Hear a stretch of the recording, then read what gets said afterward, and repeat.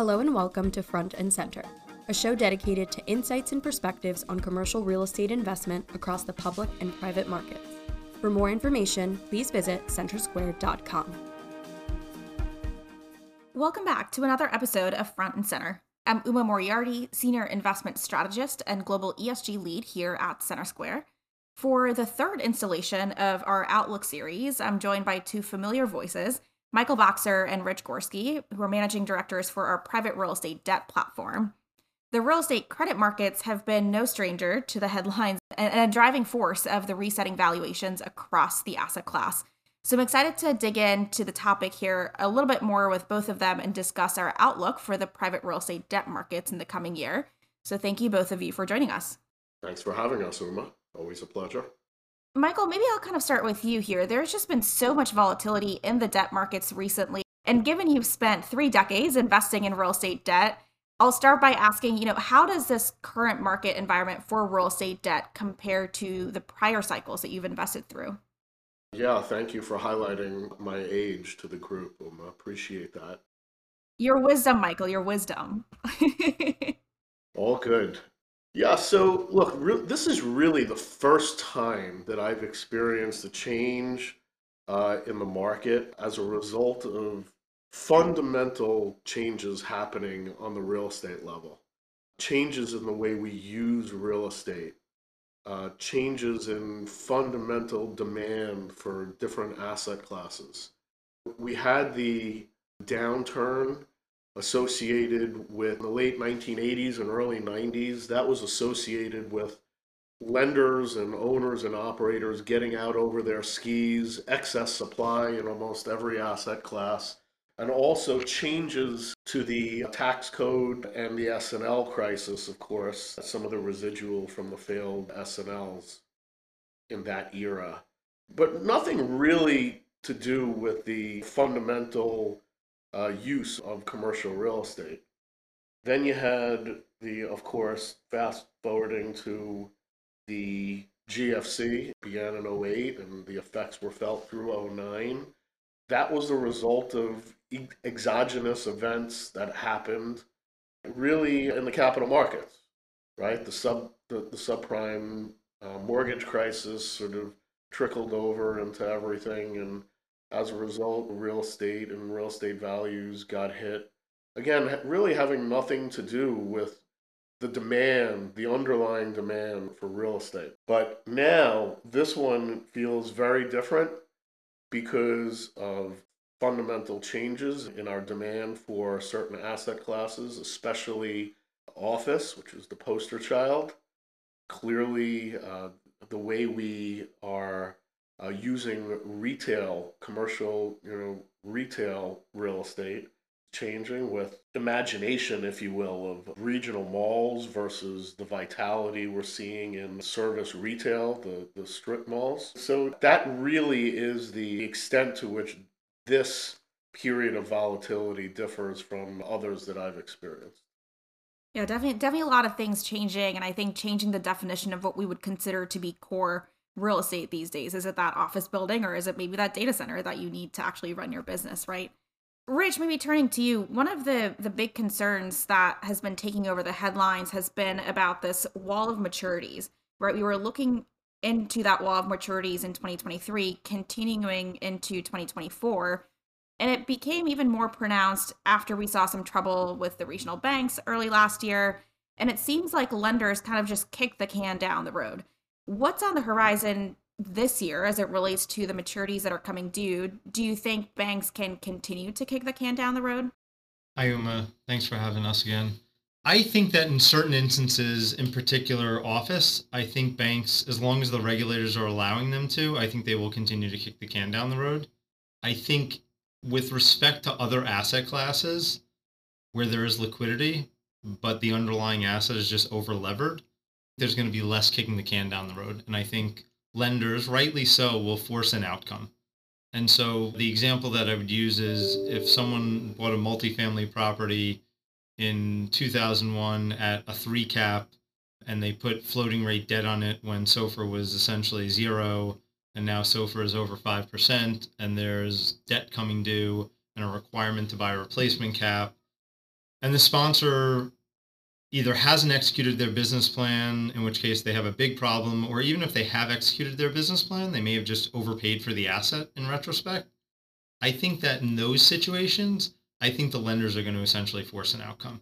And we've actually been the beneficiary of some of those instances where we have sponsors who didn't necessarily overpay wildly, but given where interest rates are and given the repricing that's occurred, there are cash in refinancings required if sponsors don't want to sell assets. And right now, frankly, most sponsors don't want to sell assets unless they're forced to. And so we've been seeing some really good opportunities in deploying some capital in instances, which we call sort of like gap capital, where the business plan has largely been executed, the assets largely stabilized, the sponsor is looking to take on 5-year, hopefully fixed rate financing if they can get it, but the amount of debt that can be supported today is 20 to 30% below what was on the property. And we are helping to sort of fill the gap for some of that 20 to 30%. And then the sponsors coming out of pocket with the additional pay down, but to a lesser extent. So I do think that the whole kicking the can down the road in 2009 and the GFC, I think it's going to be less so here, other than with respect to the office side of the equation. To be fair, right, the office side of the equation for many of these banks is fairly sizable, and it's, I'm sure, taking up a lot of their bandwidth, especially for these traditional lenders. And part of just dealing with a lot of this meant that they pulled back pretty meaningfully last year in terms of deploying new capital. Do you anticipate a lot of these traditional lenders in the private commercial real estate market to continue with some of that pullback this year as well?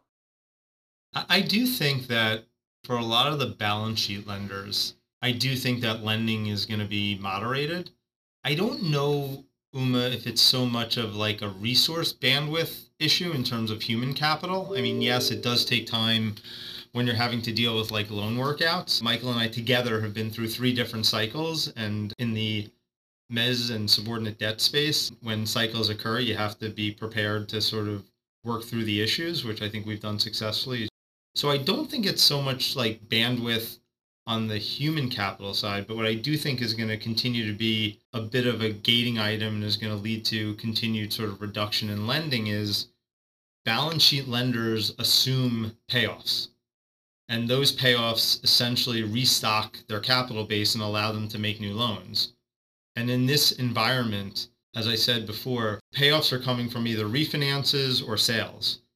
As a general matter, most people are not selling unless they have to. So that source of repayments is, for the most part, off the table. And people who have term on their debt are probably not looking to refinance right now unless they have to, because I think the anticipation is that interest rates will come down over time. Some people think it's going to happen more quickly than I think I certainly think, but I'm not saying that waiting, if it's an option, is not a decent option. But as a result of the sort of diminished payoffs, that is probably going to hold back new lending more so than, yes, there's office exposure. And so banks can't necessarily take on as much additional exposure as they may have otherwise been willing to do because of some of the regulators. But I just think the pace of repayment slowing significantly will continue to make balance sheet lenders less active than they had been. But insurance companies are still active. Banks are still active for the right asset type and the right sponsor. If I may add a point to Rich's answer about the capacity and bandwidth for lenders going forward, a lot of the restricted activity is a result of this great sort of pricing discovery exercise that we are all watching. Uma, I know you have been a big proponent of continuing to watch the discrepancy in the way real estate is valued in both the public markets context and the private markets. And you very rightly so, in all the research that you've done, point out that there still remains a meaningful discrepancy between those two ends of the market. And getting back to the banks, your question about the banks and capacity and willingness to lend, part of their reticence is stemming from this idea that values are still moving around. And lenders are keenly aware of maintaining their good standing with the regulators and strong balance sheets and the correct amount of regulatory capital. And if they put a loan on their books secured by a piece of real estate that they think may be worth 5, 7, 10, 15% less in the coming quarters, that is going to impact their balance sheet and regulatory capital status. So until we get more transactions and until there is greater sort of agreement among the different ends of the real estate investment universe, meaning publics and privates, when they have a meeting of the minds as to sort of where values sit, activity both on the lending side and on the investing side is likely to continue to be constrained. And then you create this like negative feedback loop because you can't get more lending until there are more transactions, and you can't get more transactions until there's more lending. So it's going to be, Rich and I think, espouse this idea that is going to be a sort of chronic unwind, if you will, or a chronic making itself known of slowly unfolding story about sort of like where real estate values are going to settle in over the coming quarters. Yeah, absolutely. A bit of a chicken and an egg problem. But to your point, Michael, right? We're looking at REITs in the listed market trading near a 6% cap rate, whereas a lot of assets in the private market are still being appraised in the low 4% range. And so you have a fairly wide disparity in terms of where real estate investors believe values to be, where you're looking at the forward looking public markets in a slightly different way. So maybe I'll kind of come back to you, Michael, right? And I'll ask the professor in you to simplify this and go back to kind of Econ 101. It seems like we have this wall of maturities that needs to be dealt with. So there is demand for debt capital, but traditional lenders are restricted. So we don't have quite the same level of supply for debt capital. So we should be seeing a pretty nice fundamental setup for alternative debt providers of debt capital to step into the marketplace and do so at fairly attractive pricing.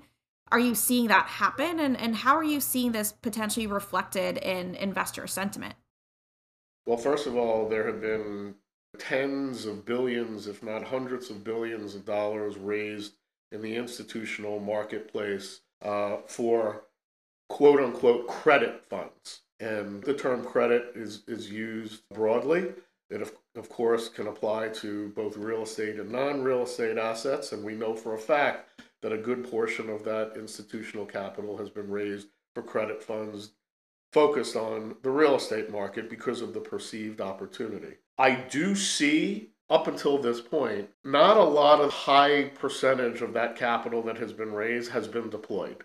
I think it is sitting on the sidelines. It is waiting for sort of more sort of clarity to be had with regard to sort of like where valuations are going to settle in. I think of the $1.5 trillion of commercial loans that are coming due, we've already seen $500 or $600 million come due over the last year or so, and much of that, as Rich just mentioned earlier, was dealt with by the banks kicking the can down the road and offering up an extension to their borrowers so that they don't have to seek new financing.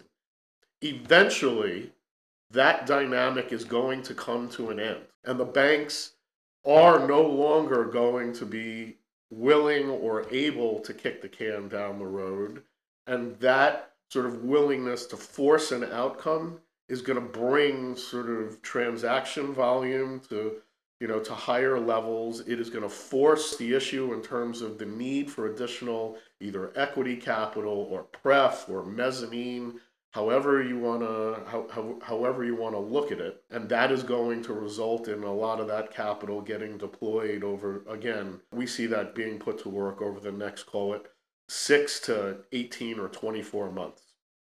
And Michael, I think a lot of what you talked about in terms of some of the capital that's waiting on the sidelines might also be waiting for some distressed types of opportunities, right? Is that the type of opportunity that you think is really ahead of us, or how are you thinking about the opportunity set, and where are you going hunting?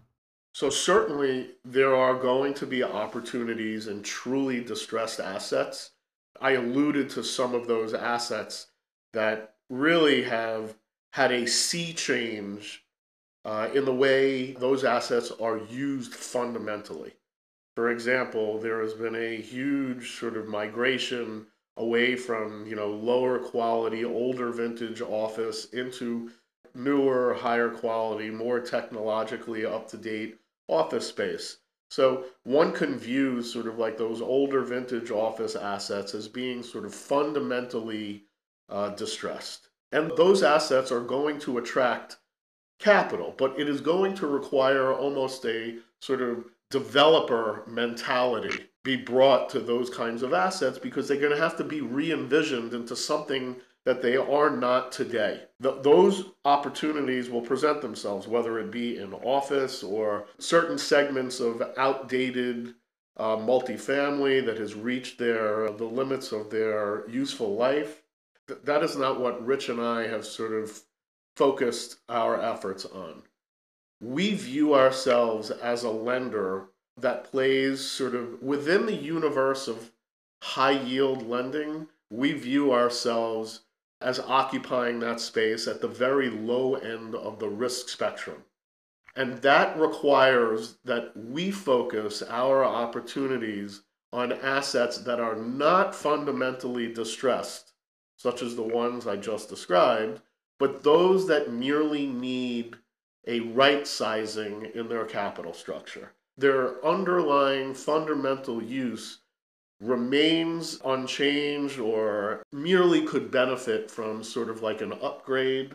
Again, you pick the asset class, but it is not a fundamentally distressed asset. They still have a fairly predictable and reliable level of cash flow that we could look towards in terms of our sort of ultimate sort of repayment or being able to service our investment on a current basis.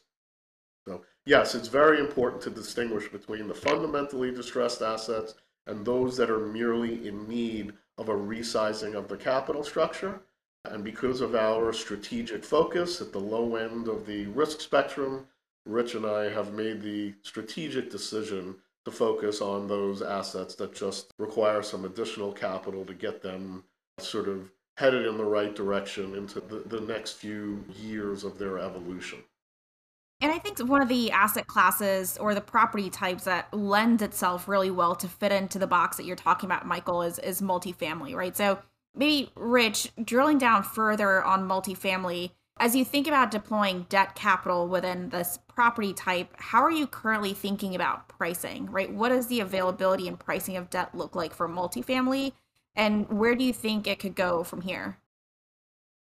Yeah, multifamily is certainly one of our focuses, but just to be clear, it is not our sole focus. We're really active across all of the traditional asset classes.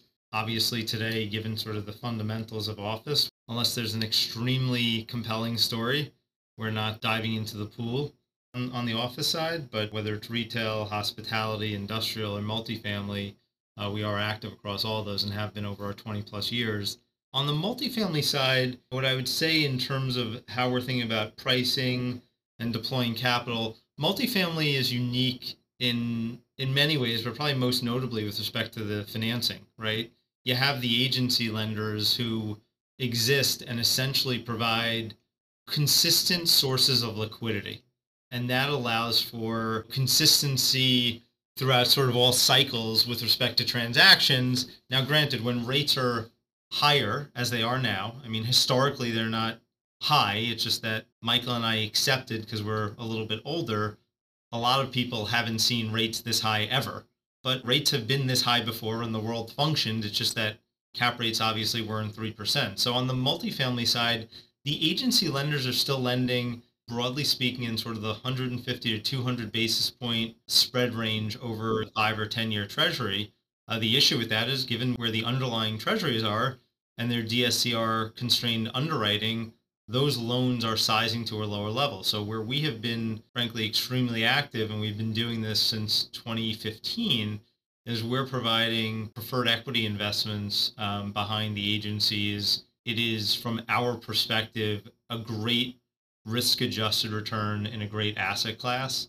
The other thing that I'd note in terms of like our pricing, and I think this goes back to the question that you posed to Michael just before, our pricing, broadly speaking, is somewhere in the 12 to 14, 15-ish% range on like an IRR basis. And I think that is palatable. I think it is high for borrowers, but I think it is palatable when you think of the fact that when we're the subordinate debt, we're maybe 20% of the capital stack. So if 60% of the capital stack is priced at 150 over a 4% 10-year, when you blend that cost of capital together, you wind up with an acceptable blended rate of return. Sponsors may think it's higher than they want to pay, but it's acceptable and it can be supported. I think what a lot of people are doing, and again, as Michael said, we kind of really differentiate ourselves, I think, in this regard in the credit space, which people sort of tend to lump everyone together. There are a lot of people who are in the quote unquote credit space who are looking for 15% plus returns as like a benchmark. And I would make the argument that for the most part, when sponsors are paying 15 to 18%, that may be called credit and it may structurally have some credit elements to it.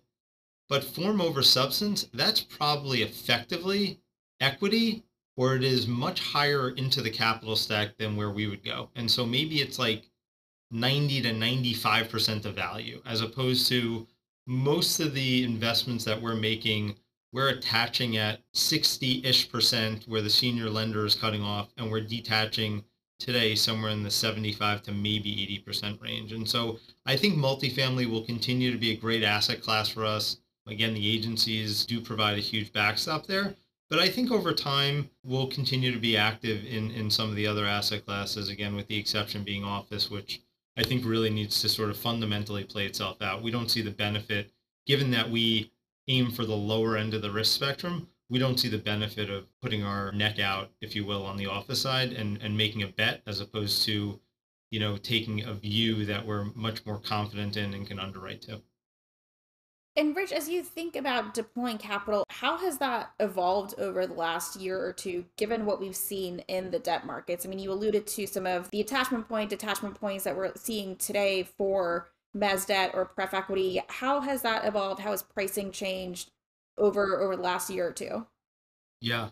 So what I would say is I would say that we're not having to go as deep into the capital stack as we previously had. I would say that at most of what we had been financing had been much more the value add type opportunities and much less of the gap capital, which makes sense because the gap capital really only sort of comes into play when you have people who on a refinancing are coming up short. So if interest rates are very low and they stay low, you're not going to have those. When interest rates were low and people have to refinance into a higher interest rate environment, that's where we see those. So we have seen a lot more of those gap capital opportunities. And frankly, we've seen a lot less of the value add opportunities because the value add opportunities essentially require sponsors to pay up, if you will, today for perceived upside. And I think most sponsors are not willing to take that risk or sort of pay up at those levels today. And so I think overall, our credit profile has gotten, generally speaking, better. And on the pricing side, where we have played in the capital stack is more of an absolute yield-based pricing. And so when SOFR was zero, we were still earning 12 to 14% kind of IRRs. SOFR is now over 5%, and the Treasury went from, 2% to call it 4% on the 10-year. We're still broadly speaking in sort of the 12 to 15% range. And again, I think a lot of that has to do with the fact that we are an absolute yield lender. We are not a spread-based lender like a lot of the senior lenders out there. And I think the other thing that it has to do with is the fact that, as we touched upon, we are not looking to take what we think is outsized risk to earn an additional 100 or 200 basis points, hopefully, because it's all well and good for borrowers to be willing to agree to pay 15, 16, 17%. But on the lender side, again, you really have to think about if someone's willing to pay 17% for something, do you really believe that you're going to earn the 17%? Or are you effectively buying the asset? And we are, throughout our 20 plus year history, we are known as a lender. We make a loan. We hopefully are able to help the borrower execute upon their business plan. And then our ultimate intent and goal is to get paid back and earn a fair rate of return for ourselves and our investors. I think some of the folks who are out there lending at 17%, I think that, their intent may be otherwise in terms of ultimately coming to own the asset. That is not our goal ultimately. So I think in terms of looking forward, I think we're going to continue to see really good opportunities. I think there's going to continue to be a lack of available capital, but I do think that transaction volume will continue to be muted. I think what'll happen over time, appraisal, as you mentioned earlier, Uma, appraisals are generally, as you know, backward looking and based on sales comps. And so things still may be appraising well because there haven't really been many sales. And so the last sales that the appraiser was looking to were done in like a different interest rate environment. As price discovery comes out, I think it will lead to increased transaction activity. I just think it's going to take some time. Fair enough. Michael or Rich, any final thoughts as you think about the real estate debt markets in the coming year that we haven't touched on yet? In closing, I would just say that I can honestly make the statement that this is one of the more exciting times to be a lender, only because of the volatility and the turbulence that we're experiencing in the market as a result of coming out of COVID and the unprecedented pace of and magnitude of the rate hikes that we've experienced from the Fed over the last year or so. That is unsettling to the market. It causes investors, both owners and operators and lenders alike, to pause, to take a step back, to let their emotions get the better of them. And that creates opportunities for market participants who can see through these sort of episodic conditions and know how value is created, how it is maintained, and how it is likely to fare as conditions continue to normalize. And that's creating, a great opportunity for Rich and I and the rest of the debt team to put capital to work in really intelligent ways secured by real estate that, based on our experience, we know over the immediate, intermediate, and longer term basis will continue to perform very well and will allow us and our investors to earn really attractive risk-adjusted returns by taking an exposure to those well-conceived assets. All right, great. Well, with that, we'll wrap up this episode. Thanks again for joining us, Rich and Michael, for a really great conversation about our outlook for the real estate debt market in 2024. It seems like it is shaping up to be another really exciting year for debt investors. We'll be back next week with another installation of our Outlook series focused on the private equity real estate market on next week's episode of Front and Center.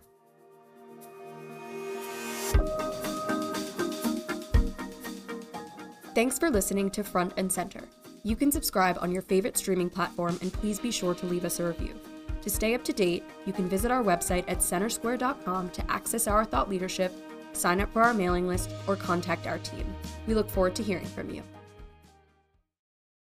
The content of this podcast is informational only and represents the viewpoints of the presenters at the time of recording. It should not be regarded as a solicitation nor investment advice. All information presented is subject to change at any time based on new data, analysis, or market conditions. Past performance is no guarantee of future results.